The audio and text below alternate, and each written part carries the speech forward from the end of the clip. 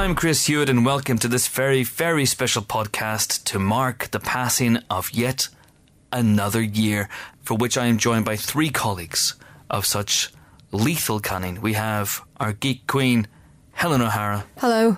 Who is sharing a microphone, the ignominy, with our editor-in-chief, the wondrous Terri White. We are. I mean, I don't want to make a thing out of it being the two women on this podcast who are being forced to share one microphone. How do they know this would come up? How do they know? We are like Pepsi and Shirley of the Empire Pod. It's so good. No one drinks Pepsi. And James Dyer is also here, which is nice, I guess. Hi. How are you? I'm good on my own mic, which I have all to myself here. Okay, can I just say that this was not planned in this way? We thought we had a 4-microphone studio. Turned out we only had a 3-microphone studio, and the order in which the microphones have been assigned are the order in which you entered the room. So it was basically, it's like musical chairs but with microphones. You are the editor. You could pull rank. Mm-hmm. Well, James, in his typical gentlemanly yes, I noticed manner, that. burst into the room first, dived into the chair to get that microphone. Hang on. On the one hand, you're vowing sexism, but on the other hand, you're promoting old-school chauvinism. So how does this work? Because I used whichever bit suited me at the time for my argument. I thought we knew this about one another. Amazing. I actually think James should share a mic because he's the one most likely to trample other people's jokes. Yes. And it would be helpful, but here we are. Is 100% slanderous truth. Yes, we already established before the podcast began that we would try not to talk over each other. It's something that James has already invalidated. Mainly because he's not looking at anybody. He's just on his phone like the selfish fucking Nimrod he is.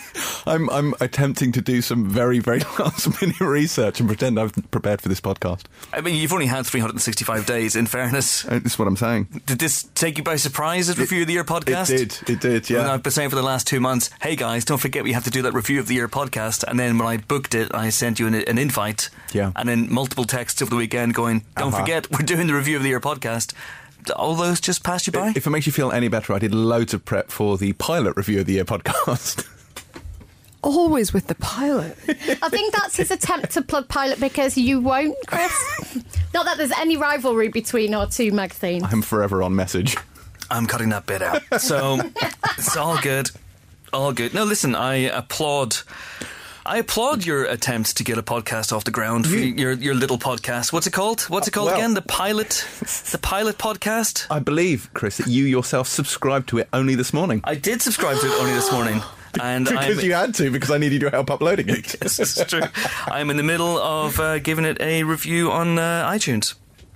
If you could follow the rules, which are Terri White makes life worth living, Boyd is kind of okay. Aggressively average. And James Dyer is a Marvel, Disney villain. Yeah, or a posh twat. You wish to be a Marvel villain, you are a Disney villain. Or a posh twat. That seems to be my reviews. They vacillate between one or the other. All right. Okay. Well, now, welcome everybody. Now let's get this podcast on the go. This is, of course, to celebrate and discuss the cinematic goings-on of the year 2018. But before we get into it, let's evaluate the year that was. Terri, what did you think of this year? How would you rate it out of 10, cinematically speaking, of course? I think it ended up better than I thought it may. So, which doesn't sound very hopeful as the editor-in-chief of Empire magazine, but I think we knew we had a couple of huge tentpole moments this year, and one in particular with the Infinity War. We knew we had a Star Wars outing. Nobody was quite sure how that was going to go. I think it's been a bit of a roller coaster this year, I have to say, and I think we've seen that in the box office. A smaller number of films have taken the biggest numbers at the box office this year, which I think is pretty much down to the huge success of things like Infinity War, things underperforming like Han Solo. Still taking large sums of money, but probably not crossing lines they would have done previously. And I feel like in some respects this year has been a palate cleanser for 2019. We've got some huge things lined up in 2019. I'm really excited about next year. But I think what has cut through this year and has been really interesting is some incredibly beautiful foreign films, the smaller independent films, and actually a couple of mid-market films. It's been said that, those mid-market films don't get made anymore, that they've been squeezed out. But things like Bad Times at the El Royale, which we put on the cover. There aren't tentpole, aren't franchise, don't have huge budgets that have actually connected as well. Yeah. And it's exciting to see those films being made again from my perspective. I agree entirely. It's been a year where you've got massive films like Avengers Infinity War, obviously, but you've got also mid-sized films as well, smaller films like Black Panther, and then smaller films like Ant-Man and the Wasp. And then on the other end of the spectrum, you have these small independent animated movies like Spider-Man Into the Spider-Verse. Yeah. It's been a really diverse year, Helen. It has. Do you know what I think about this year? One of my big takeaways is how good the big films have been. I think we've had years in the very recent past, actually, where there have been great films during the year, but they've mostly been at the smaller or the medium end of the spectrum. And if you only need a few big tentpoles to disappoint, to give you a really kind of to give you a really kind of deflated feeling to this summer. I'm sorry. And I think this year, stuff like obviously Infinity War, but also Spider-Verse most recently, big films like Coco, big films like, I don't know, Ant-Man and the Wasp, Black Panther. But like genuinely, a lot of these films ended up in my top 10 of the year. Mission Impossible Fallout. I mean, we expect a certain base level from a Mission Impossible movie, that base level being MI2, but this one went so far beyond that. It was terrific. Jimbo, what's your take on the year? I have enjoyed it a lot. I found it very frustrating that a lot of the films which I have liked muchly have come too late to have included in my official top 10 of the year list, which I'm just going through it now, and I'm having to retcon the shit out of it, just to include things like Bird Box, and to include things like Into the Spider-Verse, possibly Bumblebee, but to be honest, that doesn't really make my top 10, but it's close. I mean, that would indicate that you've seen 10 films this year if you put Bumblebee on your list. Admittedly, this is not so much the top 10 films of the year, it's the top 10 films of the year I have seen, which are two very, very different things. And you need to bear that in mind. So Professionalism. Roma, I'm sure, is fabulous, but I haven't seen it, and let's be honest, I'm probably not going to. So, welcome to the premier film podcast arm of the world's biggest movie magazine. What can I tell you? There's just so much to watch. I have to triage. But I think we should also kind of take note. It's been a really interesting year in terms of distribution, right? So we've seen films put out both via streaming platforms, so via Netflix, and also at the cinema. So if you think about Roma, really interesting because it had a very limited cinema release, but was mainly viewed by Netflix. Same for Ballad of Buster Scruggs, which was Netflix. We've got The Irishman coming up next year, which is obviously Scorsese. No confirmation on whether that will definitely have a theatrical run attached. You've got to expect it to, but also films moving from studio. So if you think about Annihilation and Mowgli, both of which were shifted for reasons which I'm sure we could speculate on onto those streaming platforms. And I think next year we're going to see this kind of multi-layered distribution tactic ramp up, and I think it raises big questions for us about how people are seeing it and how they want to see it, because I don't know about you guys, I'm not looking at James because he hasn't seen it, but Roma on the big screen is a phenomenal piece of work. You cannot watch it on your laptop. Alfonso Cuarón did not make that film to be seen on people's phones, no matter what. Ted Sarandos, who is one of the big cheeses over there at Netflix, and he's a great guy in terms of, he is the guy who is going out and saying to Hollywood's premier talent, come with us and we will respect your vision, but we'll make it on a 5-inch screen. But I do think it makes it does make filmmakers think about the way it's going to be seen and what, therefore how they want to make it. So I think starting with Dunkirk last year, but also I think we're seeing more and more of filmmakers making their films incredibly cinematic. So really turning up the dial on what makes it a must to see in the cinema, which I think is going to make for even more incredibly exciting, innovative, boundary breaking filmmaking in the kind of near future. What I found quite interesting, though, is that filmmakers are increasingly having to adjust to the reality that some people, more people now than ever before, will be encountering their work for the first time in their living rooms and not in cinemas. So much so that Chris McQuarrie and Tom Cruise did their kind of public service announcement saying, for the love of God, please turn off motion smoothing on your televisions because it's ruining our films. I thought that was a very interesting... It was interesting for two reasons. One, because it's pretty much the first thing we've seen from the set of Top Gun Maverick, and it was unexpected. Maverick versus motion smoothing. But also, it is a very valid point that a lot of the TVs have this turned on by default, and it does ruin films which are all shot in 24 frames a second and have that cinematic jerkiness. It takes that away and makes it look like a BBC production of, The Wind in the Willows, which was the problem that Peter Jackson obviously had with The Hobbit when it got first released. And don't forget, of course, this was the year of the Cloverfield paradox. If we go back all the way to, when was that, January, early Feb? It was around the time of the Super Bowl, so it would have been Feb. and when they just dropped out without warning. Yeah. Which I thought was interesting. And then we saw the film and we realised why they dropped it without warning. But, hey-ho. Therein lies the paradox. Well, yeah, I think this is the thing. I think cinema is the best way to see films, if you have that option, because there is something about that collective experience that I think can really raise a film and give it a resonance that nothing else can, even your entire family packed into one living room. But at the same time, it's not always possible. Not everybody has the money to go multiple times a month, multiple times a week. Not everyone has a good cinema experience available to them. There are, let's be honest, rubbish cinemas out there where you are going to be surrounded by talking people on their phones, whatever else. I know, it's a nightmare scenario, but it happens. People. So I don't want to be snobbish about it. I think if great films are getting made, that is a good thing, and I hope that people get the chance to see them, in the cinema as well. But I hope that the art speaks for itself, even if you're watching it.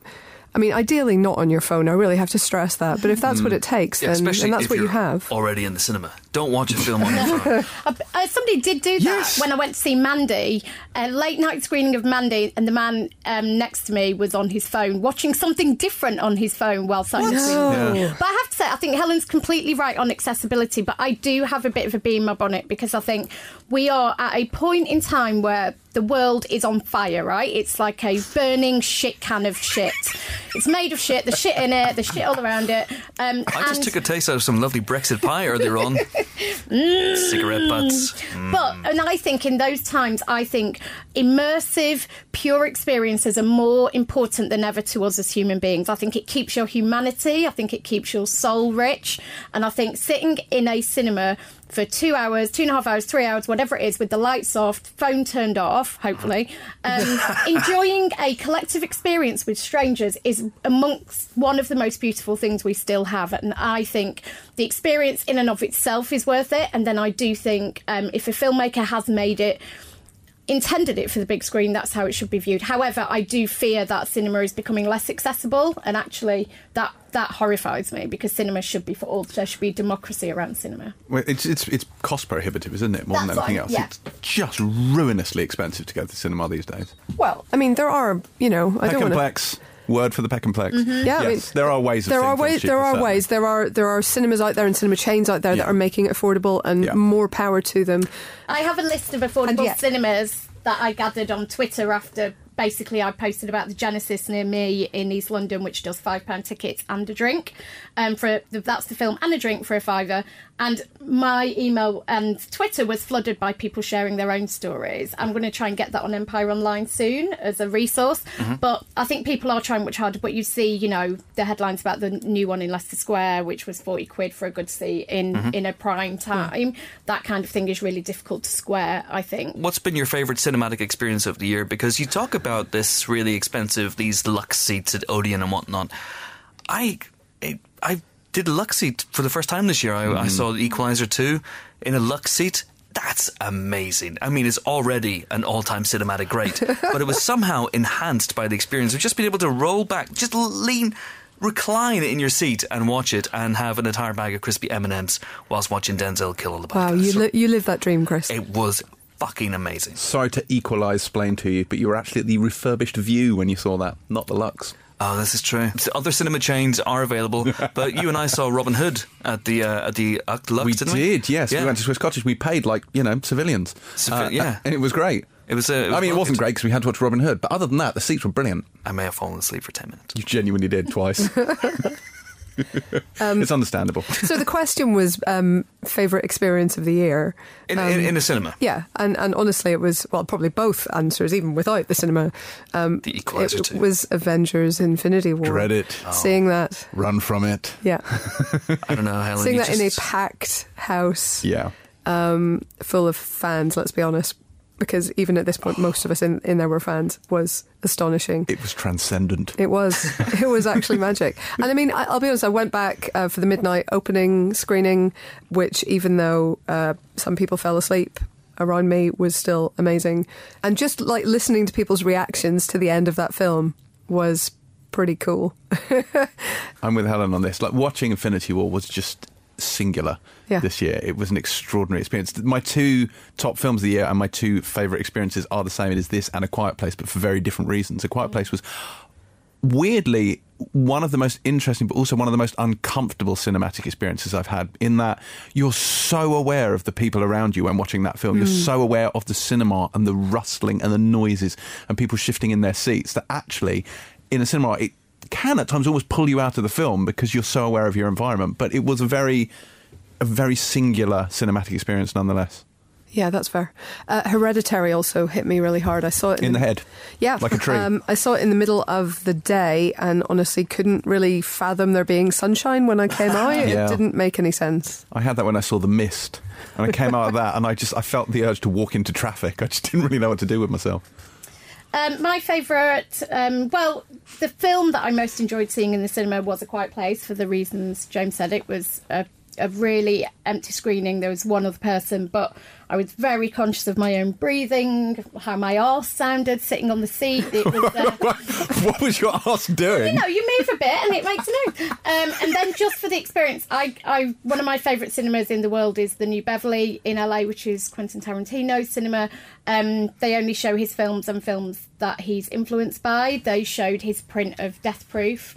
And that was just, the crowd were amazing. They were all kind of like-minded people. The coffee outside was like $2, tasted bad, burning hot, but it kept me up till like 2 a.m. And that was just like an incredible. If anybody's ever in LA, go to the New Beverly. That has reminded me, I went on an LA cinema pilgrimage a bit as well. So I saw Ready Player One at the Cinerama Dome, which was awesome. Sorry to hear that. Well, I know it was Ready Player One, but also it was in the Cinerama Dome, which was great. Okay. And then I went to the Egyptian and saw Sons of the Desert, the Laurel and Hardy movie, which was just a perfect combination of place and subject, and it was great. And really set me up for next year's Stan and Ollie, which was lovely. Fantastic. Well done, everybody.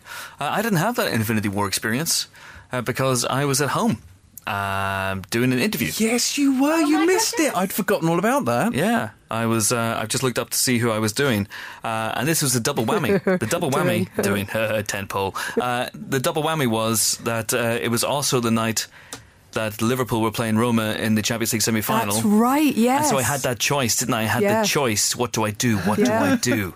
This was tough. This was tough. And so in the end, I chose football. I chose football because I figured I'm going to see Infinity War. I'll see it tomorrow, or I'll see it, which I did, or I'll see it the day, next week or whatever. But this is a moment of history, and I need to see my boys play in the Champions League semi-final. Yeah. And then someone scheduled an interview directly opposite the football match, so I missed the entire first half, and I came in and we were 3-0 up. Be honest. Were you watching the football unprofessionally while doing the interview? No. Excellent self-control. Completely different room. And didn't check Twitter or anything. I had no idea what the score was until I walked in, and the interview was with Paul Rudd and Evangeline Lilly. So there you go, in which Infinity War came up, and they couldn't discuss it, and I went, neither can I, because I had not seen it. So there you go. That was my cinematic experience of the year. Also, I went to an outdoor screening of The Meg beside a Lido in South London. Yeah. My apologies. And it was at the end of that 3-month period of baking hot weather. And the heavens opened. Yeah. Completely opened. So it was really, if you think about it, a sort of 4D experience of the Meg, because we were all extremely soaking wet. And an added bonus, you had half the cast of Love Island there. Yes, they were trying. So basically, there were little dinghies in the Lido for them to sit in and watch the film. But unfortunately, those just started to fill up with water because it was raining extremely heavily. So I was on one of the what do you call it, beanbags right behind those dinghies, and because I have been to outdoor screenings in the UK before, I had brought a lot of like plastic-backed rugs. So we were relatively dry. They were literally sitting fully dressed in a bath. I mean, not dissimilar to Love Island, really, except for the dressed part. That's true. I've heard. I don't know. Like, you haven't discussed that on Pilot TV podcast, have you? Oh, it's our bread and butter. Cinematic TV. Although Terry did bring up The Apprentice last week, much to my chagrin. Oh, really? I did, yes. Do you watch The Apprentice, Terry? I do, yes. And what do you think of this year's crop? I haven't seen. Don't spoil it. I haven't seen the final yet. It was final last night. All I'm going to say is that the correct person won. That's interesting, given that they're all fucking idiots. I mean, they are all idiots. I always think that it's the most basic task of, like, being an adult who works somewhere and has some kind of job, and they, like, fuck it up every single time. no matter how like basic a task it is, I have to respect that. Do you remember when I ruined the first series of The Apprentice for everyone? Do you remember when I ruined insert something here? I'd met the person who won it, and she'd mentioned that she won it, and obviously not watching this stuff, I didn't pay any attention. I went in and mentioned, I met the person who won The Apprentice last night, and said the person's name. And everyone was like, nobody knows that's happened, you've just ruined the show. I was like, oh. That's amazing. You're welcome. All right, so that's your cinematic experience of the year. What's the best film you watched on an airplane? I don't watch films on airplanes. Why not? Because I always bring my entertainment with me. I never, ever use the inflatable entertainment. Is that entertainment? Does it include films? Sometimes it's normally... So you do watch films on airplanes? Yeah, so like when I went out to do Shane Black for The Predator, I watched every single one of his films on the way out on the plane. The prosecution? Okay. Yeah. Oh, okay. They prosecute him. Oh, really? Yeah. Okay. Yeah, you'd never defend me. Oh, no, that'd be terrible. Yeah. He did it. Convict him.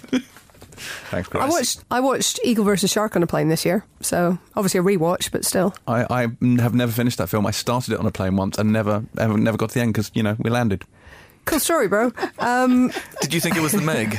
Is that what you were really disappointed? There are neither eagles nor sharks in this. It's actually very misleading.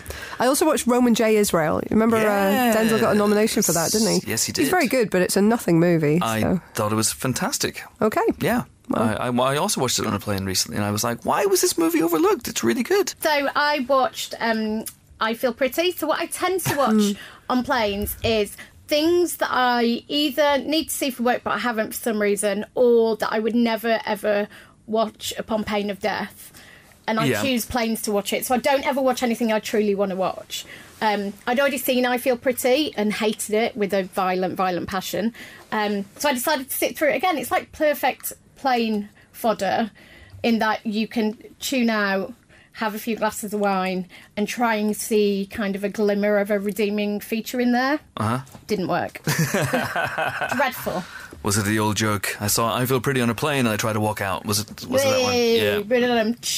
But that's the thing about our jobs, right, is we've normally seen everything. So the thing before I had this job and I used to watch a lot of films, but nowhere near the volume I watch now. There'd be something I hadn't seen, whereas now we've pretty much seen everything. Yeah, we've usually seen all the good stuff, so we watch the mid-level, disappointing-looking comedies, personally. Yes. I watch a lot of those. Father Figures. I saw Father Figures on a plane, that kind of thing.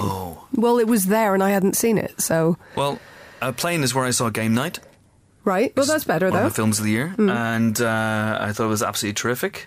It's also where I saw another one of my films of the year, Hearts Beat Loud, which got a blink and you'll miss it release over here. So I blinked and I missed it. So thankfully I caught up with it in the plane. It is fantastic, with one of the best soundtracks of the year as well. But we'll be getting on to that.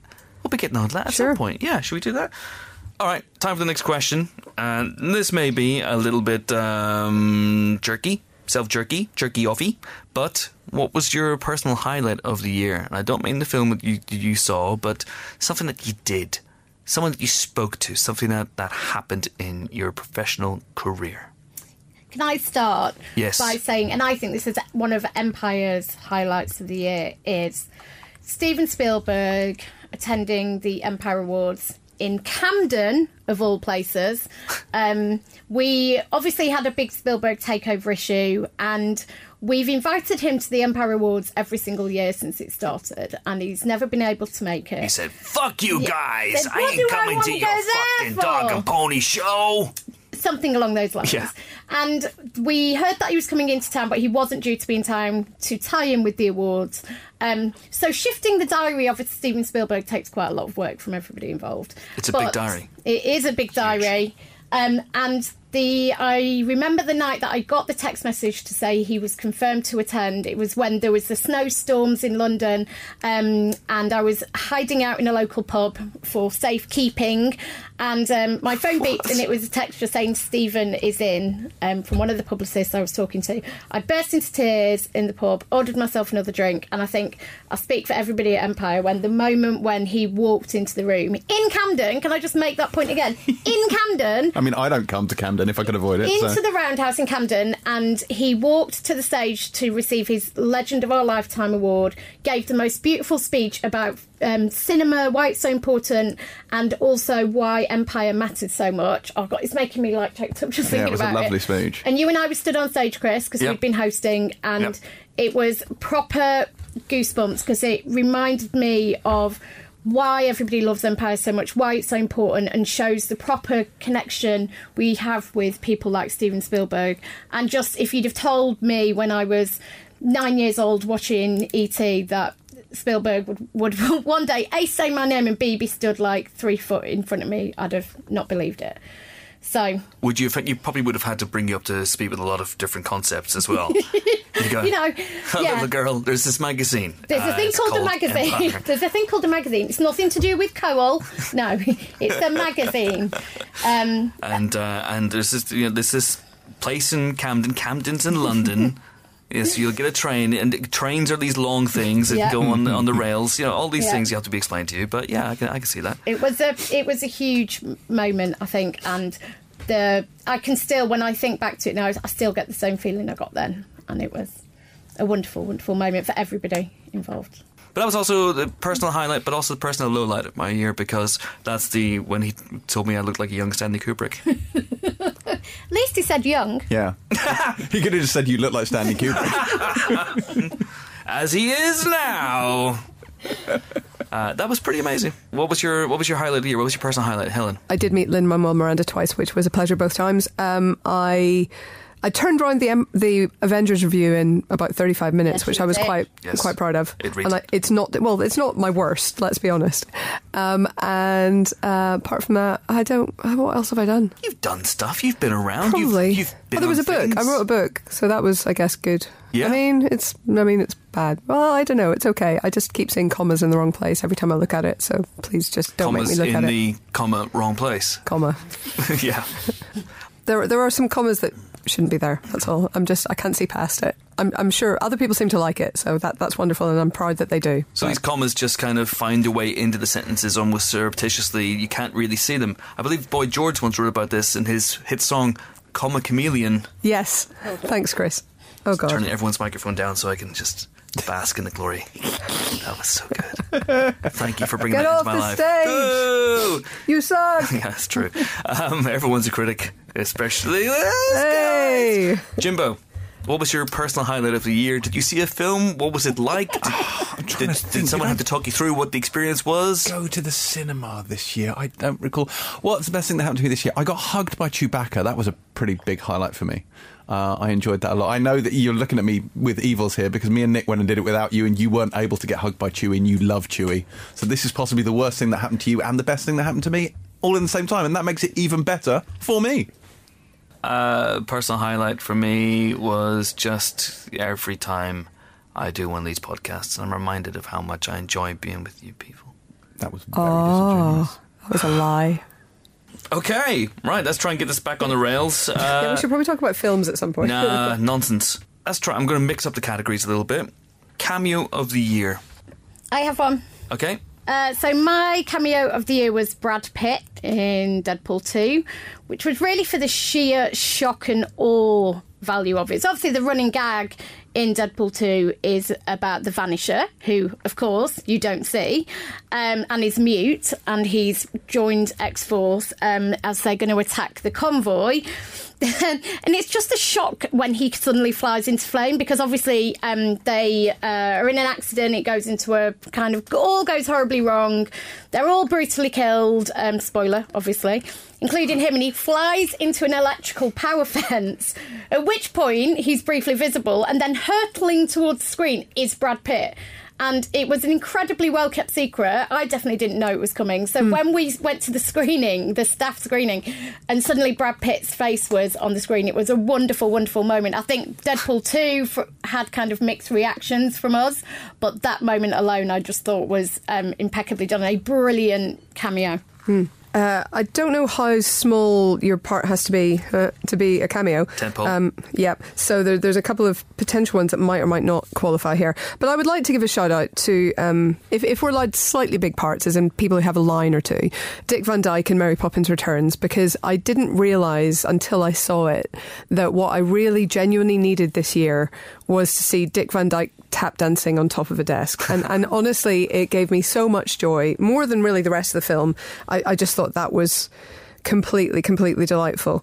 And I enjoyed the rest of the film, I did, but that was by far the standout for me. I would also like to shout out to Van Dyke's original Mary Poppins co-star, because she was my other favourite cameo of the year, because of course Julie Andrews voices the gigantic Kraken-esque Karathan in Aquaman. Yes. And that makes no freaking sense at all, and so full marks. That's just wonderful. I didn't even realise that. Yeah. Is that true? That is true. That's amazing. Yes. James is going to have a real blast when we record our Aquaman spoiler special immediately after this. Yeah, so full marks there for basically, if it wasn't a Mary Poppins person, I'm not sure I would know. There must have been some great cameos in Teen Titans Go to the Movies. Oh! Stan Lee. Nicolas Cage. Oh, Stan Lee. Oh, he had the best cameos. You're right. All of his this year I've got to take. Actually, yes, even I enjoyed his this year, which is, you know, for me, unusual. Yeah. Are you okay? Yeah, I know, it's weird, isn't it? It's making me uncomfortable. Yes, Nicolas Cage in Teen Titans. Go to the Movies. Finally playing Superman. Yeah, finally getting to scratch that itch. Or is it itch that scratch? I can never quite remember. Scratch that itch. He scratches that itch. So he was very good in that. I would also say, I mean, it's the year that we lost Stan Lee, but we had some cracking cameos this year. So his cameo in Black Panther he was a gambler talking to Martin Freeman. He is also in Infinity War as a bus driver going, what's wrong? You hadn't seen a spaceship before. But the ones that really got me were the hilarious cameo in Teen Titans, where it takes the piss out of the general notion of Stan Lee cameos. And then his really moving cameo in Spider-Man Into the Spider-Verse. Yeah, that was a lovely one. And actually, you know, obviously it wasn't planned that way, but it ended up being a lovely goodbye. Indeed. It certainly did. He's also glimpsed briefly in Deadpool 2, which features my other favourite cameo of the year, which is the Matt Damon cameo. Which you unearthed, didn't you? Did I unearth it? Yeah, because none of us... Yeah, you figured it out from the Dickie Greenleaf thing, which none of us had picked up on. Yeah. There's a scene where Cable comes into the present day and there are two rednecks on a truck having a conversation, and one of them is Alan Tudyk, and Alan Tudyk is perfect misdirection, because Alan Tudyk is there to catch your eye, and you go, is that Alan Tudyk? And you're so focused on him that you don't notice the guy next to him who's doing the monologue, and the guy next to him is credited as Dickie Greenleaf. Aha. And Dickie Greenleaf is the name of Jude Law's character from The Talented Mr. Ripley. I can't entirely reveal how I put that together, but let me just say that I had reason to believe that was actually Matt Damon. Turns out it was Matt Damon, and that was a pretty good cameo, I thought. Matt Damon also had a cameo in Unsane. He did. This year. He did, didn't he? He was a security expert, wasn't he, advising her how to escape her stalker. Yeah. Any other cameos, anything in like Ralph Breaks the Internet or anything else? Solo, Star Wars story? Well, I was going to say, I think the one that sticks out most for me is the Darth Maul cameo at the end of Solo. Kind of caught me, shall we say, unawares. I certainly didn't see that coming at all. And from talking to Ron Howard, neither did he until he dropped it in at the last minute at the behest of his children. But nevertheless, it was an interesting move. I don't know if it counts as a cameo, but I think it should, because it's only about 5 minutes long, and that's Cher in Mamma Mia 2. Oh, yes. Because she turns up having been heavily foreshadowed. And we know about her that she's had a ill-advised romance at some point in the past with someone in South America. We also know that Andy Garcia plays a character with a Hispanic name, and it also has a shadowy past. I wonder if his first name could be Fernando. I wonder if she'll end up singing Fernando at him. She does. Spoiler, it's amazing. It's by far the best thing in the film, apart from maybe Colin Firth recreating the prow shot of Titanic with Stellan Skarsgård. Oh, also, Chucky in Ready Player One. Yes, That's right. Just such a brilliant moment. And heralder of the film's single F-bomb. Yes, what was it? It's fucking Chucky. Yeah. I mean, it's an excellent use of their one swear word. Yeah. You know, that whole film is a pop culture Easter egg hunt, you know, cameo laden. Oh. So it was hardly... It still managed to be massively surprising, though. It's still, you weren't expecting it. Coming out swinging with the knives. I loved it. And the Iron Giant in there as well. Oh, my God. And Goro from Mortal Kombat and 1,000 other things. Yeah, but I don't care about them. I care about the Iron Giant. You don't even care about the Battletoads. No. That's fair. Is there any love for the Red Skull cameo in Infinity War? Yes. Even though it's Hugo Weavingless. Yes. Well, we had Hugo Weaving this year elsewhere. It's Hugo fine. Unwoven. Yeah. But I thought it was a pretty good impression of a Hugo Weaving, and it was interesting to see, a sort of slightly mythological take or something on the Red Skull. I just quite like the direction they'd taken the character in. Thanks. Yes, indeed. Should we move on to song, track / musical moment of the year? What was floating your boat soundtrack-wise this year? Terri White. Guess what I'm going for? You've got songs. I would go for Greatest Showman if I could get away with it 2 years on the trot, but I think I may be pushing my luck. A Star is Born now. No. That soundtrack is phenomenal. And after I saw the film, there are a couple of songs in particular. Shallow is obviously the one that's been nominated and is kind of on everybody's best of the year lists. Here's my issue. Go on. There's no second verse. A song needs a second verse.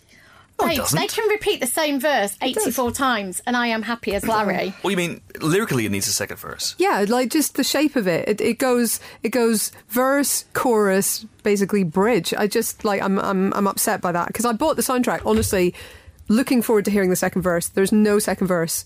Don't be lazy, people. Write a second verse. So hang on, you're saying it's only like 1.5 minutes long? No, I'm saying that it's only got one verse. That they repeat? Yeah, but it's not... No, they don't repeat the verse. So they go first. So how long is the song then? I mean, it's about 3 minutes, but... I will tell you, the song is 3 minutes and 37 seconds on the radio edit. Yeah, but that's a lot of her going woo-woo. I think that's technically exactly what she says. Yeah. But Shallow's deficiencies aside, the best song for me is actually Always Remember Us This Way, which is again used as a big storytelling signpost.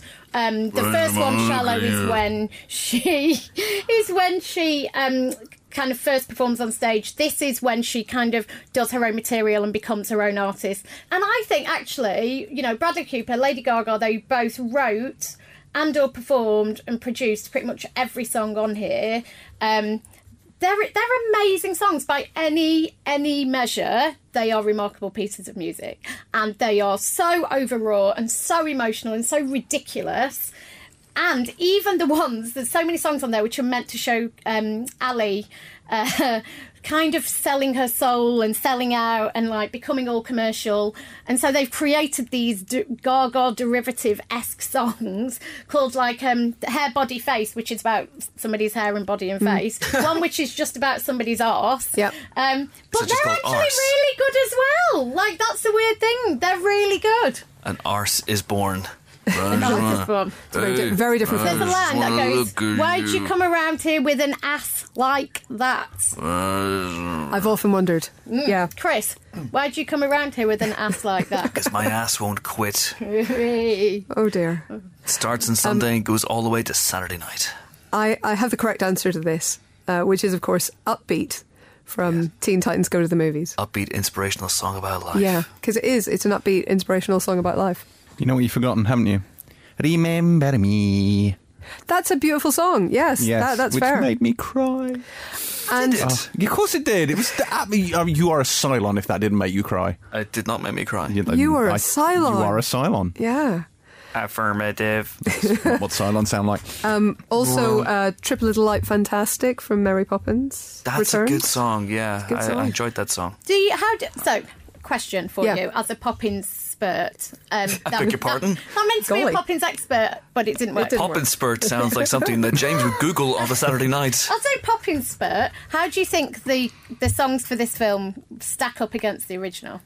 I think pretty well. I think the difference is that we've had 50 years of knowing the other ones, and therefore they don't sound as immediately, central to our souls and personalities. But I actually think, 50 years from now, they're probably on a similar level in terms of songwriting, in terms of storytelling.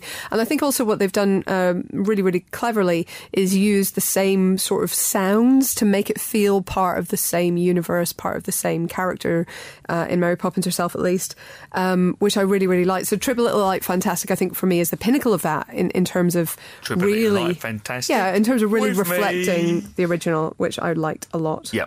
I thought the songs were good because I was worried. That was the biggest aspect of that film that worried me. Because how do you live up to Supercalifragilisticexpialidocious or Jolly Holiday or Spoonful of Sugar or Let's Go Fly a Kite I mean, the step in time shit. That's all agree on that, isn't it? It's just awful. Step in time. No, piss off. Piss off. It's like he's in the room. Chimney sweeps. Scum. We don't need their scum. Kidding, love chimney sweeps. Good Lord. Do they still have chimney sweeps? Yes. I used one a couple of years ago. But they must be like a rarity, right? It must be like a specialism akin to like you're only one of 50 people in the world who can brush a chimney. I don't think so. Brush a chimney. What do you do to them? Chimney sweep Yeah. chimney. Yeah, I mean, they don't send little children up anymore, which of course they used to in the good old days, but now they have like just longer brushes. Well, There you go. okay. There we go. I'd like to throw in A Place Called Slaughter Race from Rap Breaks the Internet. I really enjoyed that little musical sequence with Sarah Silverman. was that the Alan Menken one that was sort of in the style of a Disney princess song? Yeah, well, she has her princess moment, yeah. I also liked the very beginning of Ready Player One when Van Halen's jump kind of syncs up to the title sequence. I think that's fantastic. That played amazingly. So I saw it at a screening, but then at a normal cinema at my house in Hackney on a Saturday night, and that moment played amazingly to a crowd. Yeah, also the Black Panther soundtrack we should probably mention. Yeah, that's very good. That was... All the Stars. All the Stars is the catchiest one, but I've listened to that quite a bit. I will also say there's a lovely moment in Bad Times at the El Royale where Cynthia Erivo sings. Oh, yeah. What's the name of the song, Terry? It is This Old Heart of Mine, which is an Isley Brothers song from the 60s. Yeah, she is an absolute goddess in that. And she did that for real. So Drew Goddard, the director, told me that he didn't want any kind of dubbing afterwards. He didn't want any vocals overlaid in the edit. Everything had to be done live. And she said she spent all day doing those takes, complete takes, over and over and over again until they got it right. And she said actually the one they ended up using, there are a couple of not faults, but there are a couple of moments where she either hesitates or it's not a executed perfectly vocal. And those are the ones that Drew kept in because he really liked the kind of natural way. I mean, but she's a Broadway star. She's an incredible vocalist. Yeah. But it's real. That was just done brilliantly. Interesting. Okay. Maybe we'll put together an old playlist and stick it on the old Spotify. Who knows? Right, let's move on to a bigger, a major category. I don't know if this is major or not, but funniest moment of the year. What sort of year do we think this was for comedy? And maybe your funniest moment of the year wasn't even in a comedy. Who knows? Jimbo. I know you're not asking me what the best comedy of the year or the best comedy moment of the year was. I don't know why. I just looked at you. Why would you look at me? You think funny and you automatically just go to me for comedy insight. Well, funny looking. Yeah. Whoa. Hey. Solid gags. God. God. South fast. Yeah, didn't it just? Helen. Yes. The funniest Someone moment of who the likes comedies. Monster wasn't this year. Our Mother wasn't this year, was it? Monster wasn't this year? Mother. Or Mother. Was Mother funny? Okay. Yeah, Mother was hilarious. I had hysterics. Teen Titans Go to the Movies was probably the film that consistently made me laugh more than any other. I mean, there were other very, very funny films this year, but that one just made me cry laughing. Spider-Verse had some great, great comedy moments. It did. As did Ant-Man and the Wasp and Black Panther. But any scene basically with Shuri in it was pretty good stuff in Black Panther. I don't know. Maybe. Yes. I mean, and Blockers made me laugh. That's interesting. A lot. That really made me laugh. I have to say, I was really shocked. It's not really my speed, and John Cena, who knew he would turn out to be such a brilliant comedic actor? I'm a big wrestling fan, and I wish he would take some of the acting he displays in movies and put it in wrestling because he's rubbish when he acts as a wrestler. But I would also give a shout out to Lady Bird, which I think the writing was just phenomenal. The scenes between Greta and Laurie Metcalf, the scene where she's buying the dress for Thanksgiving, and it was the nuance and the subtlety of those jokes. They weren't big slapstick moments. It was just that beautifully observed comedy of the realities of the mother-daughter dynamic. There was probably 6 or 7 moments. I went to see it in the cinema again on a Saturday night, and it played beautifully. People were, really, I won't say rolling in the aisles, but I think that was actually across the piece one of the funniest films of the year.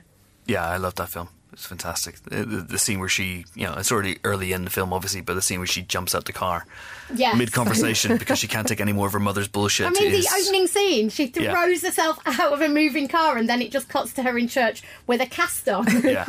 That's so the kind of thing I'd do. It's an extraordinary just kind of statement of intent, isn't it?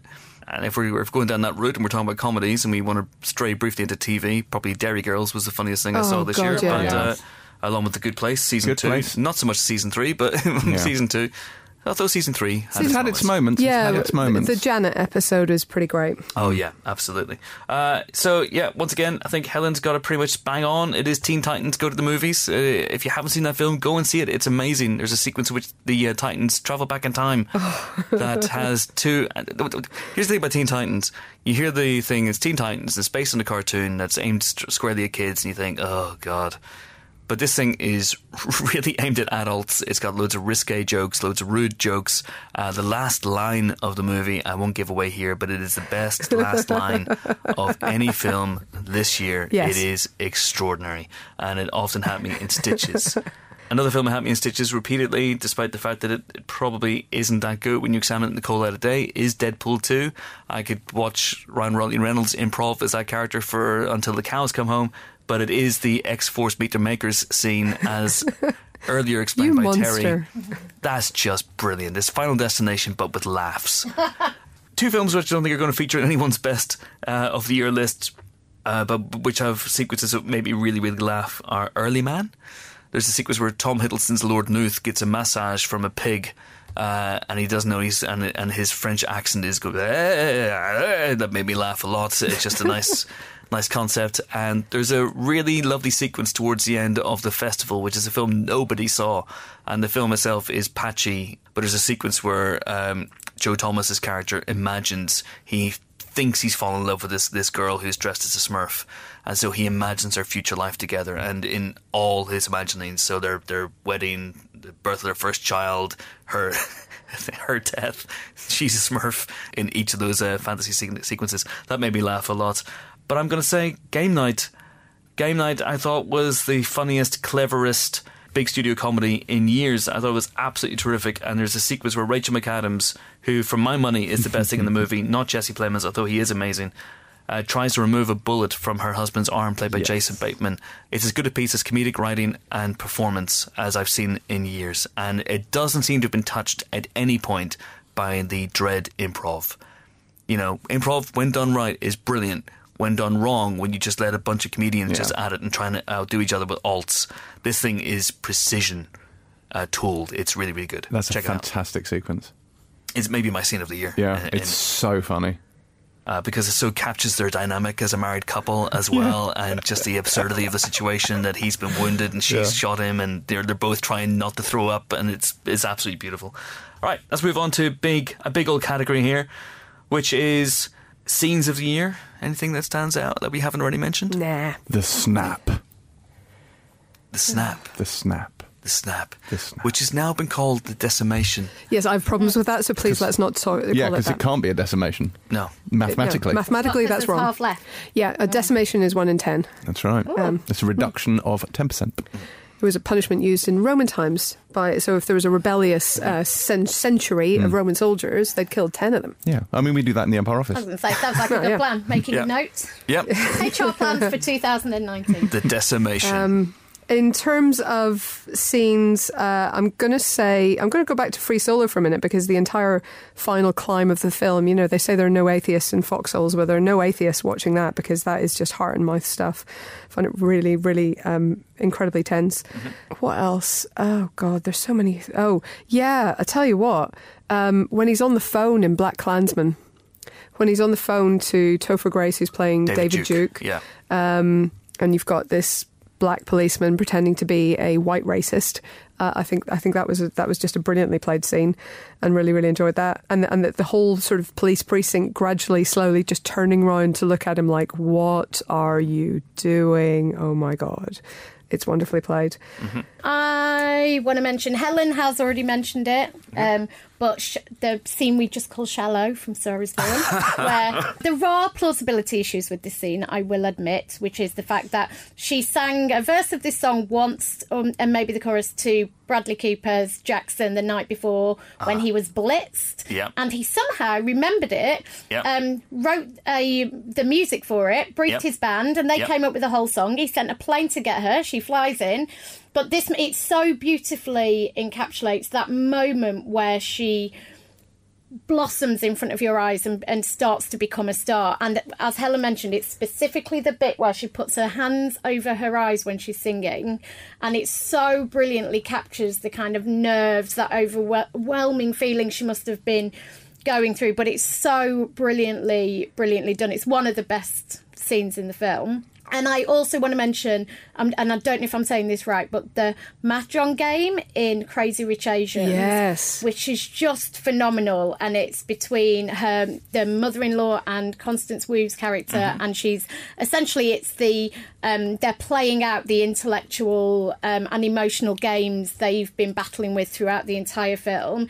This traditional Chinese game. It's a really beautifully simple way of kind of encapsulating the battle between the two of them. A really amazing window into that culture, which I think Crazy Rich Asians did great. Everything wasn't just completely westernised. It really did some interesting thing in terms of putting in genuine Chinese culture in there. But it's so remarkable. The way it was scripted, the way they do the moves, I just thought the entire thing was really beautifully handled. Yeah, Crazy Rich Asians is really interesting. It gave us, I think, 2 of the year's breakout stars. Awkwafina, who was also very good in Ocean's 8, but is hilarious in Crazy Rich Asians. I should have mentioned the scene where she turns up to one of the lavish parties and drops an F-bomb in Crazy Rich Asians. It absolutely floored me. She's very, very good in that. And it was, I have to say, Crazy Rich Asians was one of my surprises of the year. Yeah. In terms of, we knew the book it was based on, and obviously the filmmaker, the director himself, there wasn't a huge body of work to kind of indicate what kind of film he would make. We knew it was going to be bombastic, but it was one of the best rom-coms in years, genuinely. Really reminded me of why I loved rom-coms growing up. It was classically done, but was really intelligent. The writing was on point. And as you say, the performances, Awkwafina was just... And we should have probably mentioned that in the funniest moments, because there were some moments that she had which were just incredible. She is...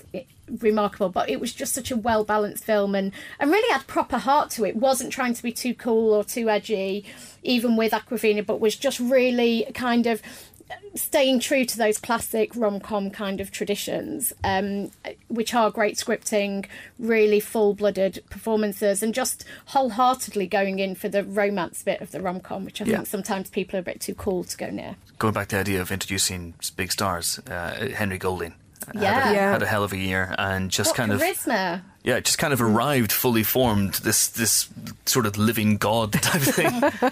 I don't know who it was who suggested that he should be in the next Bond, but now it's all I can think about. And if he's not the next Bond, I'm going to be very, very angry. You're going to riot, aren't you? I will riot. Speaking of also breakthrough stars, Brian Tyree Henry, we should mention. Obviously, he's been around for a while. He's been building up his reputation in Atlanta, but in the series and as well as the town, I'm sure. But he had a heck of an end to the year. He's been amazing. So just in terms of scenes, before we move on, a film we haven't mentioned yet is Black 47, and there's an absolutely great scene in that where Feeney finally meets Hannah again, Hugo Weaving's character, and there's a moment where they have a decision to make. And they sort of they don't actually really say anything. They just decide and go with it. That I thought was fantastic. I really liked that film. Yeah, really, really great film. So yeah, really enjoyed that as well. In terms of moments, very much for me, there's a moment in A Quiet Place where John Krasinski's character tells his daughter that he loves her. And that just destroyed me. Yeah. Not to go into too much detail about that scene, but that's an incredible scene. I love that film. So we haven't talked about that film that much, weirdly. But I thought it was absolutely terrific. And the opening, the balls to open a film like that. Extraordinary, isn't it? Yeah. And it would have been so much more powerful if they hadn't ruined it in the trailer, but that's neither here nor there. Oh, luckily I hadn't seen the trailer, so... That's a hell of an opening. Yeah. Really My film of the year, Quiet Place. Oh, well, we're getting on to that. Don't spoil it, Jimbo. Sorry. Hell's bells. Back, Jim. I was going to mention Skate Kitchen, just the girls all sitting around in, I can't remember whose bedroom, but a bedroom, sort of bonding, I thought was really, really good, because, again, it's the sort of just casual, realistic conversation between women that cinema historically has not done very well. At the other end of the teenage realism scale, Love, Simon The scene on the Ferris wheel. Oh, it's lovely. Ferris wheel at the end is absolutely lovely. Completely fantastical. You know, it may as well have fairies and superheroes in it because it's so OTT, but it's also just lovely, and I really, really liked it. And yeah, the post, the three-way phone conversation where they make the decision whether or not to publish the Pentagon Papers, that I absolutely adored. I just thought, I really, really, obviously I love Spielberg, that kind of goes without saying around these parts, but I really, really adored the sort of grittiness of that, the fact that it's an incredibly high stakes decision made in the most mundane fashion possible on a conference call, and it's the little gesture that Meryl Streep makes. She puts down the phone and she just sort of puts out her hands like, right, that's that. And that, I just sold the whole thing. I loved it. So you're the one who liked it. Yeah. I'm the one who likes the post. I would have recorded that scene, but I was almost certainly asleep during that particular part of the film. Good Lord. No, but I think it's an underrated film. I think it's just one of those classic old-fashioned dramas. And yeah, obviously delivered by two of the best actors around, which makes all the difference. I enjoyed the post. I'm only kidding, only messing. I hear at the cinema put it in their top 10 of the year. It was in my top 10 of the year, but was knocked out at the last minute. Oh, okay. I was just going to say, because like you, Jimbo, I hear at the cinema, clearly you've only seen 10 films this year, so well done them. A phone call is one of my favourite scenes of the year as well, which is the heart-rending phone call in Journeyman, where Paddy Considine's character, I mean, honestly, how Paddy Considine and Jodie Whittaker did not get nominated for BAFTAs is beyond me, and it's a dereliction of duty on BAFTA's part. That is an extraordinary scene where Paddy Considine's brain-damaged boxer is desperately trying to reconnect with his wife, who he has driven away, and it is just devastating stuff. I have one more, and it kind of ties into one of my, if not my main performance of the year, which is Daniel Kaluuya in Widows. And there's the bit where he faces off against two members of his crew who have been caught rapping in a dumpster, and it was one of the most chilling scenes. He is absolutely terrifying in that film. It's incredible. I mean, that's not why he kills them. No, to be clear, that isn't why he kills them, but it's just the way he goes about it, and you can see it coming, but it is so blood chilling. It really is. Love him in that. Yeah, it was an interesting thing, Widows, wasn't it? Because it was taking a kind of a pulpy, classic kind of thriller story, but then giving it that Steve McQueen kind of sheen, and his, you know, giving it, he gave it so much more depth. Obviously, he put together just an astonishing cast that elevated the whole thing. But it is a classic thriller with those kind of big, broad kind of moments as well. It's a really fascinating film. It's one that I have kind of kept thinking about. It's been in my head since I saw it, and it's kind of growing on me even since I saw it. I wasn't that wild about it, but it does contain one of my favourite shots of the year, which is the car shot, where the camera stays static outside the car as they're driving. You just hear the conversation going on within the car. Yeah. That's a lovely, lovely bit of camera. I mean, that's brings us neatly onto my next category, which is favourite shots of the year, and that is my favourite shot of the year. It's extraordinary because it exposes the hypocrisy of Colin Farrell's character, which is, you know, he's going from this place of extreme poverty, and I was watching that to this, you know, this place of extreme wealth, where he lives, and they're literally like 2 minutes apart, and I was watching that shot going, what's he doing? Has he forgotten that he's left the camera on the car? And it's only as he pulls up to his house that Steve McQueen's point becomes clear. I think that's tremendous. Well done, everybody, except for the people who have left Chicago in such penury and poverty. What else? Jimbo, you got any favourite shots this year? Yes, but neither of them are from films. Okay, thank you. Terry, what are your favourite shots this year? Do you understand the point of this podcast? I'm just saying in the prison visit in Daredevil Season 3, that one take shot, which is the prison fight, is one of the most extraordinary things I've ever seen on television. And that's... Is the other one the Haunting of Hill House? It is indeed, yes. It is indeed. That's correct. Yes, fair enough. That is pretty good. There you go. Can I have those? In fact, we should probably add a TV category really quick here at the end. Or a whole podcast. I don't want to steal away any listeners / listener from the Pilot TV podcast. Your shots. What are your favourite shots? I want Terry to go first because I can see she's got one of the ones I was about to mention. So. Oh, Terry's prepared. Terry has written shit down. Yeah. So, the family embracing on the beach in Roma. Yeah. So, in the last issue of Empire...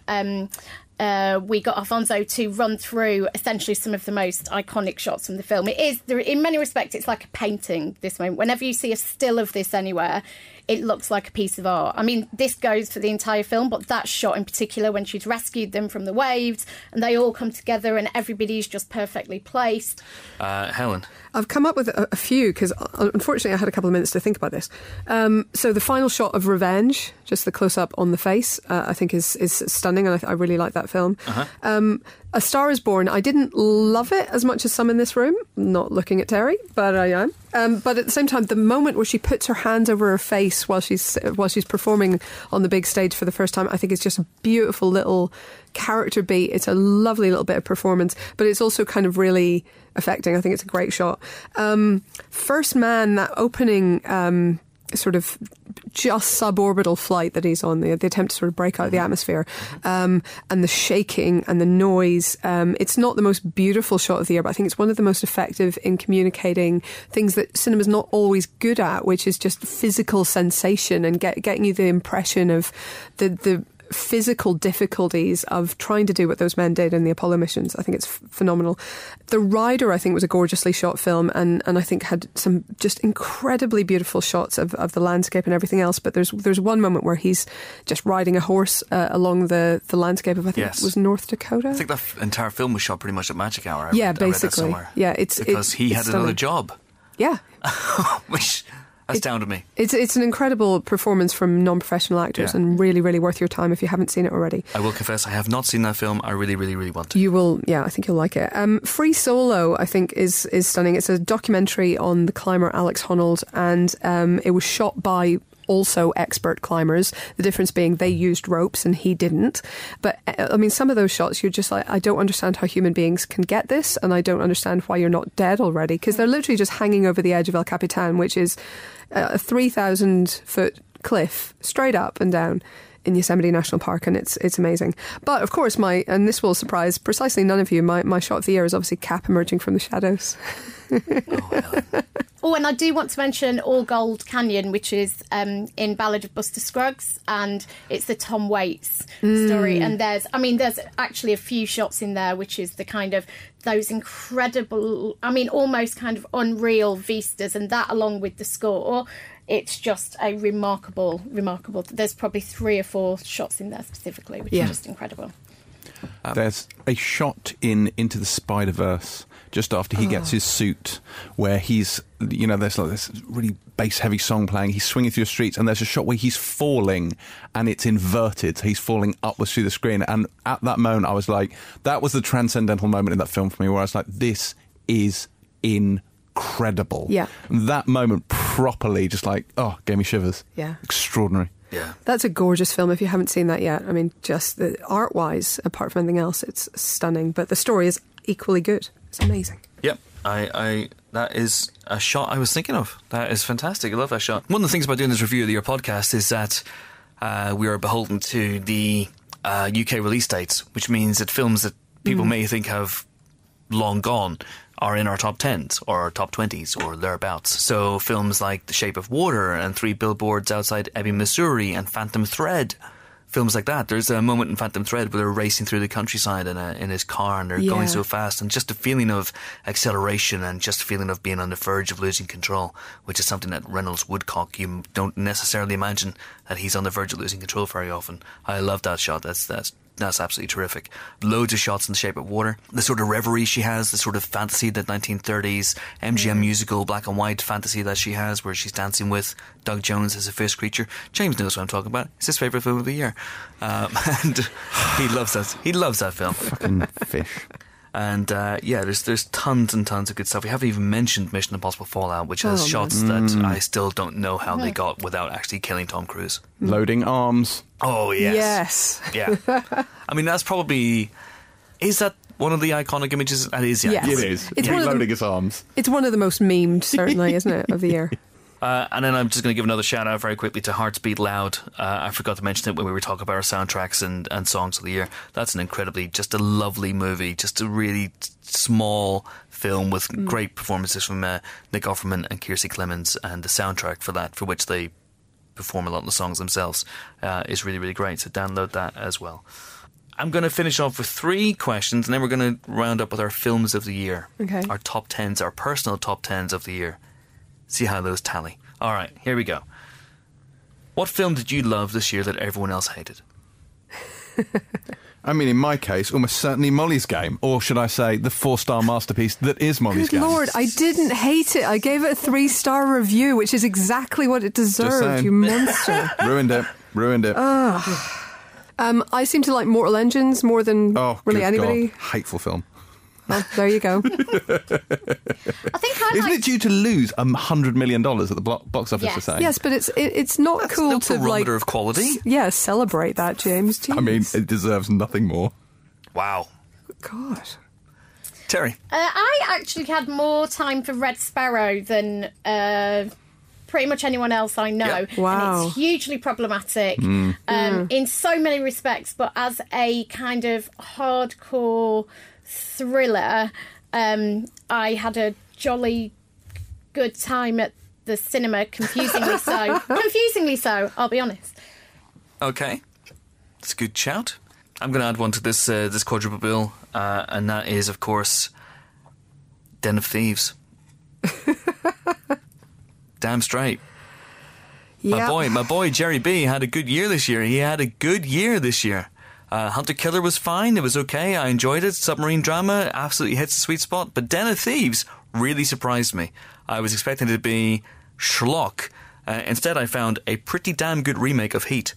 That turns 20 minutes before the end of the movie into a less good remake of another classic film that I won't give away, lest it spoil the ending.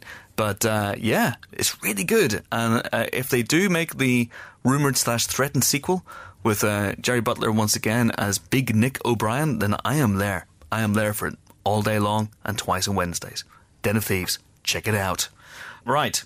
What movie did you hate/dislike/ just not be that bothered about? That everyone loved. Terry. You know this because we have come to verbal blows over this. Game Night. Oh, yes. Hated it. Didn't think it was funny. Thought it was really hammy, really obvious. Hammy and obvious? Which film did you see? Hated every second of it. And yet you like blockers. I know. I can't offer you any rationale other than I came out of the pictures having hated every second of it, being like, that was rubbish, wasn't it? As the entire world looked back at me and said, no, it was great. I don't know. I maybe you need to revisit it again, but for me, it is beautifully tightly scripted, really well performed, interesting cast, and it's directed really, really well by the two directors, John Francis Daley and Jonathan Goldstein, who... Am I boring you, James? Yeah. I mean, the number of times I rolled my eyes in this film, I'm surprised they're not lodged up in my skull still. But they emulated David Fincher's style because it's Game Night, so it's based on kind of it's influenced by the game. Yeah. Just trying to talk about the craft that they Still brought not to the gonna film. like it. Still not going to like it. It's very funny. I mean, it's got good characters. Is it? It's thrilling at times. Is it? It is. And it's got Rachel McAdams being an absolute boss. So there you go. Well done, Game Night. Anyone else? Anyone else want to chip in before I say Suspiria? Did everyone love that? I saw a lot of people dislike it. It was divisive. A certain type of film critic enjoyed Suspiria. I think collectively Empire disliked it much more than probably any other group of people or publication. I think that's fair to say. I think we all felt quite strongly about this one. I thought it was a big pile of poo. And that's what I mean by a bit strongly. Big old pile of poo. That's what that was. Well, you all know what film I hated this year. It was Fishfucker. Absolute overrated load of tosh. Fair enough. Just saying. Unlike James, I'm a lover, not a hater. So there are definitely films that disappointed me to one level or another. But not very many that made me furious this year, which is good. I mean, that's unusual, so I'm happy about that. Films that disappointed me: Hotel Artemis. I had really, really high hopes, and maybe too high. Maybe they were higher than the film could sort of meet, but that one kind of let me down. Darkest Hour, I found great performances, but a bit dreary overall. Oh, yeah.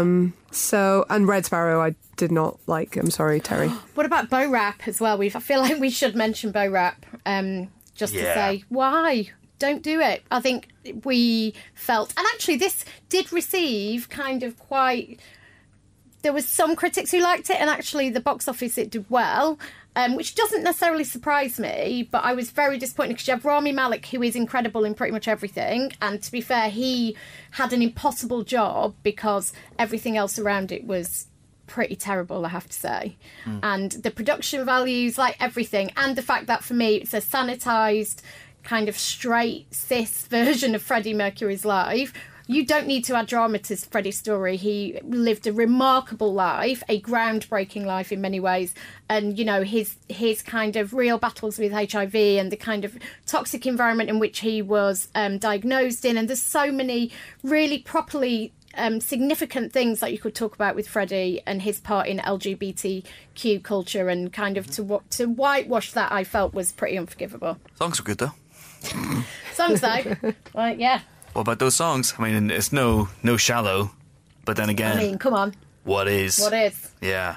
I'm a little bit surprised that Bohemian Rhapsody got as much of a pass as it did, if I'm honest. I'm really not. I thought it was always going to play really brilliantly with an audience. And with a certain audience, right? Like, let's be honest. Like, if you are a Queen fan of a certain age, a certain era, then you just love the songs. You're not so interested in that kind of those darker places of storytelling. You just want to go and sit amongst other Queen fans and really enjoy those songs. That's the thing. It was an incredibly cosy take on his life. Like, I don't think it outright lied about him, although it left a huge amount out. But it's just the coziest possible version of that story that really could be imagined, which kind of was a shame. What film have you not seen this year that you regret, that you suspect would be on your top 10 list if you had managed to see it? I should probably not answer this just because we don't have 3 hours to spare. All the films I didn't see and should have seen. You saw Infinity War, right? I did see that one, and really I thought my work was done after that. So. And you saw Aquaman. I have seen Aquaman. Well, that was all the films. Yeah, that is. I mean, that is all the films combined, isn't it? So, yeah, I'm done. I think I speak for us all when I say Holmes and Watson, which has not yet screened for critics as we record this, and I'm sure would be not, and will not. And I'm sure would be high in all our top 10s. It will be out, of course, by the time you're listening to this. This is out on the 28th of December, so our Holmes and Watson spoiler special should be up around the same time. Everyone's free on the 27th. I could record on the 25th, maybe. Yeah, 25th. It's not out. It's not out until Boxing Day. Oh, curses. Yeah. Holmes and Watson. Terry, is there anything you've missed that you think? The Rider, actually. And it was just one of those things that wasn't kind of top of my list, and then I've never got round to seeing it. I'm going to fix that over Christmas and New Year, because I do think it would have maybe edged my 10 from what I hear from other people. I think that's correct. I think you'll love it. I'm going to fess up. I've been a little bit derelict when it comes to Netflix movies this year, so I haven't seen, even though he directed 2 of my favourite films the last 10 years, Gareth Evans' Apostle yet. It's 2.5 hours long. It's a horror film of sorts, so getting my wife to watch it has been really, really tricky. So I will try and find time over the Christmas holidays to watch that, because I have a feeling that could be right in my sweet spot. And I didn't see Hold the Dark, the new Jeremy Saulnier movie, either. And I think about Netflix movies, they come at you thick and fast, and sometimes they just they fade. And they're never in your recommended list. Yeah, Roma wasn't last week for me. It took me ages. It took 2 or 3 days to refresh. Yeah, it's very upsetting. All right, so that's it. Now it is time to go through our top 10, our individual top 10s. Jimbo, have you prepared one? I have. All right, okay, give it to us from 10 down to 1. Now, disappointingly, as I said, I have retconned this to insert some additions, and that means that we've had 2 fallouts. It means Journey's End has dropped off my list, but more importantly, the 4-star masterpiece that is Molly's Game is no longer in my top 10. Yeah, because it's not very good, but go ahead. Whoa! I thought it was good, Helen. I thought you recommended it 3 stars. Yeah, 3 star. It wasn't very good, I said. Okay. Anyway, the 4-star masterpiece is Molly Game at number 11. At number 10, we have Game Night, as Terry will agree, the funniest film of the year. Yep. At number 9, we have Black Panther. At number 8, Mission Impossible Fallout. At number 7, Bird Box, which I absolutely loved and appeared to be on some kind of a limb on this, but that's fine. The rest of us haven't watched it yet, though. That's possibly true. At number 6, Spider-Man Into the Spider-Verse. At number 5, Coco. Mm-hmm. At number 4, Lady Bird. At number 3... appropriately, 3 Billboards Outside Ebbing, Missouri. At number 2, Avengers Infinity War. And at number 1, with no noise at all or fanfare, A Quiet Place. Interesting. Yes. Interesting list. And those are the 10 films I saw this year. Terri, what's your list? So I retconned this as well because we did our official Empire ones about a month ago. So Crazy Rich Asians was at number 10. That's now been knocked out for Old Man and the Gun. Oh, which was just a beautiful piece of filmmaking, elegaic. Beast at 9. Mission Impossible Fallout at 8. Ooh. Quiet Place at 7. Lady Bird at 6. 3 Billboards Outside Ebbing, Missouri at number 5. Number 4 is Black Panther. Remarkable film, so significant. Number 3 is A Star Is Born, which I think is surprising to everyone that it's so low. Number 2, Avengers Infinity War, which for me was one of the cinematic moments of the year. Now, number 1 is something we haven't actually talked a great deal about. I had a list of categories around sadness and around death, and this film was saved for those categories. It is Cold War, which is a phenomenal doomed tale of impossible love in impossible times. The film that broke me the most, that filled my heart the most. Polish black and white films necessarily aren't normally my thing, but this is a remarkable piece of storytelling and filmmaking and was my number 1 by quite a long way. Blimey. Well. The old Terri White seal of approval there for Pavel Pawlikowski's Cold War. Hell's bells. Yeah, I've been trying to rejig it on the go and it's not working. So very close to the top 10, but not actually on it, were Lady Bird, Coco and The Post. Mm-hmm. But then in at number 10, You Were Never Really Here, which I thought was absolutely astonishing. Lynn Ramsey film, which we haven't talked about a lot, which is a shame. Number 9, Roma. Number 8, Leave No Trace, which I also thought was just phenomenal performances. Number 7, Hereditary. Mm-hmm. Number 6, Widows. And we now get into, and I swear this is atypically blockbuster heavy for me, okay, I promise. Number 5, Black Panther. Number 4, Teen Titans Go to the Movies. Yes, I loved it that much. Number 3, Mission Impossible Fallout. 2, Into the Spider-Verse. And number 1, Avengers Infinity War. Yeah. Very interesting indeed. A good old year for Avengers Infinity War, which we tried not to talk about too much in this podcast because we've obviously done our own 2.5-hour spoiler special, which people can check out if they want. But it is an astonishing achievement, and it's unlike anything that's ever been attempted before in cinematic terms. And I don't know how they made it work. Neither do I. I don't know how it wasn't just incoherent and it wasn't just like Kevin Feige throwing poo at a wall for 2.5 hours, which I would also watch. Yeah, obviously. In fairness, but how did they make that into a coherent movie that worked as well as it did, that worked as well emotionally as it did, and also brought the visuals? Well, this is the thing. Somebody said that the film is basically people you like turning up for 2 hours. Yeah. And that isn't untrue, but at the same time, you're so immersed in it now that it's more like a soap opera than a traditional film series. You are so invested in these characters and in their relationships with each other. You're so invested in the ones that haven't met before getting along that you actually care about them turning up, and so the emotional stakes were just ginormous in it. It's phenomenal. Love it. There's been a rush this week. The reviews for Spider-Man Into the Spider-Verse are amazing, and it is an incredible film. But there's been a rush for people just to go, because they always want to anoint a new thing, don't they? And they always forget the old thing, even though the old thing was like 8 months ago. and there's been a lot of people going, this is the greatest superhero film of the year, or it's the best superhero film I've seen in 10 years. And it's a brilliant, brilliant film, and I think it's a landmark film in terms of animation. But guys, Infinity War happened like 8 months ago and was absolutely amazing. Apples and oranges in a way, I guess. We're going to have to watch that a bunch more times. Oh no, what a shame! It is interesting though, isn't it, that this is an Empire Review of the Year podcast, and there has in a year that a Star Wars film came out, and yet there has been almost no mention of said Star Wars film because nobody cares. That's true, actually. And the thing is, Solo, A Star Wars Story, was not a bad film. No. It was aggressively average. It was fine. It was the most okay film that's ever been made. It was just fine. There is nothing to say about it. It was a Ron Howard film. Let's be honest. Hey, this is the guy who made Apollo 13. He has a pass, but Apollo 11 is so much better. I guess. I mean, technically, in terms of objectives achieved. But anyway, Apollo 11 landed on the moon, James. First man. Stop shuttle-splaining to us. They weren't shuttles. Oh, my God. If anything, she's first man-splaining to us.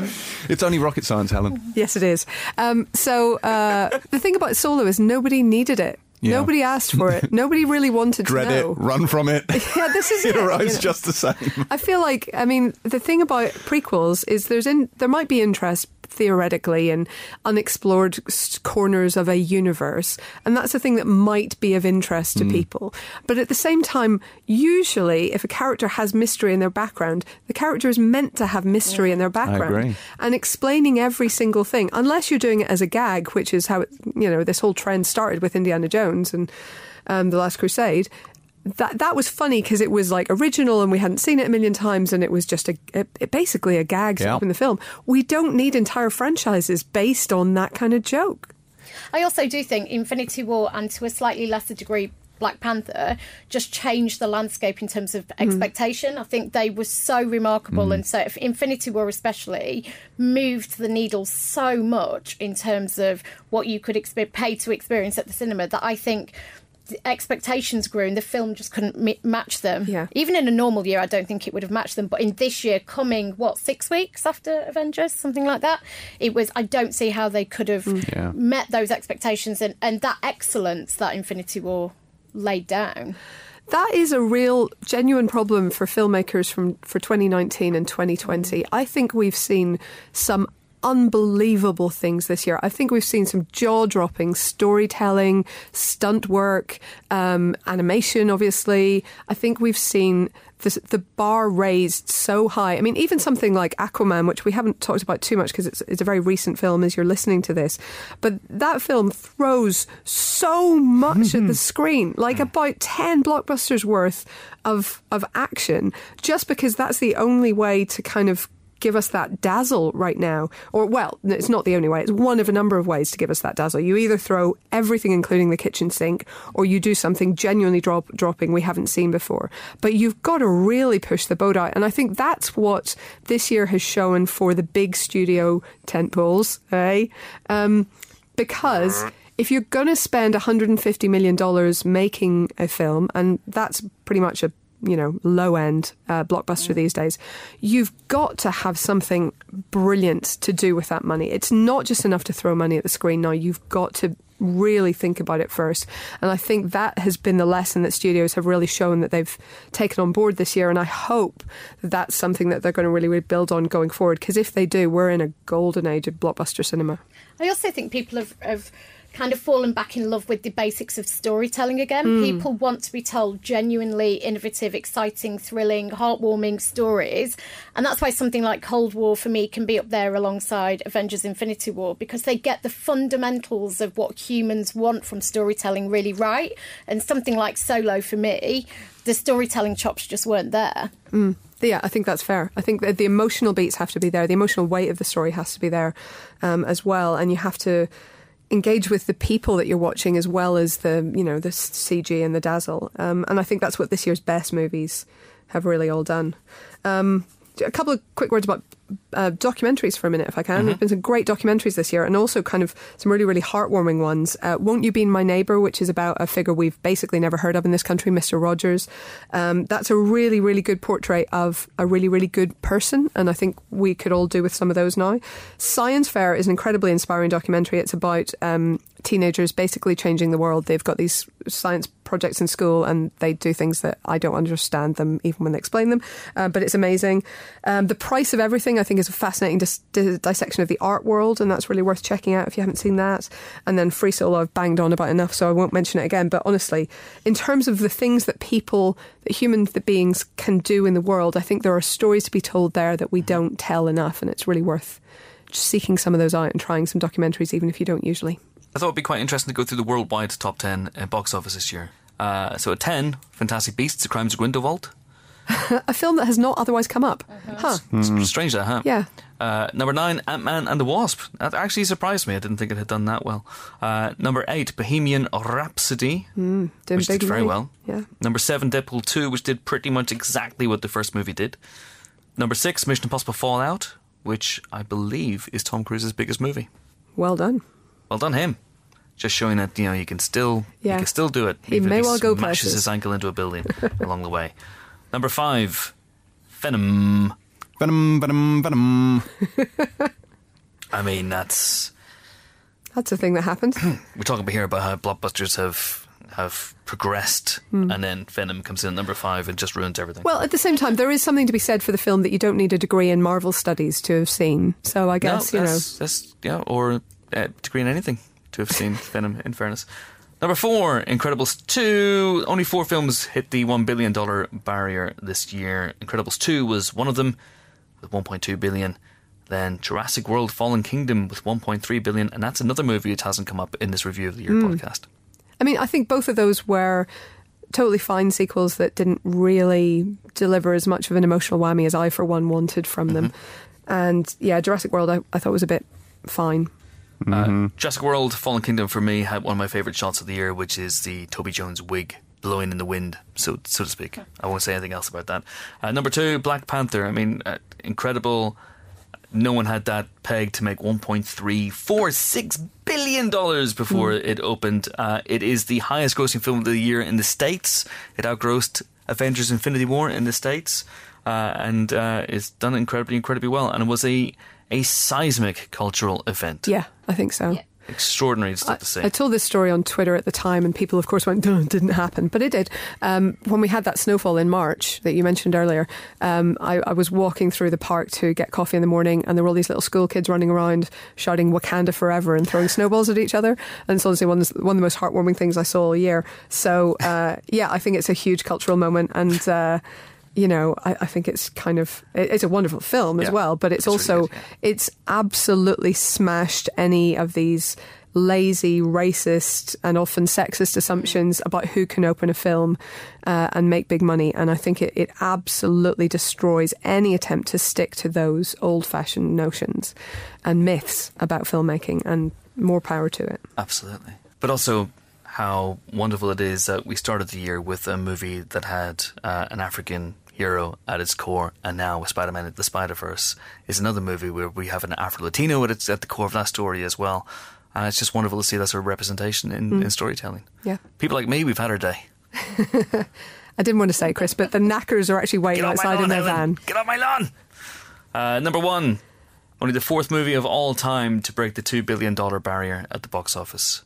It is Avengers Infinity War, out by a country mile ahead of its competitors with $2 billion. So that's pretty good. Well done, everybody. Correct, yes. My top 10 is Den of Thieves. At number 9, Den of Thieves. Number 8 is Den of Thieves.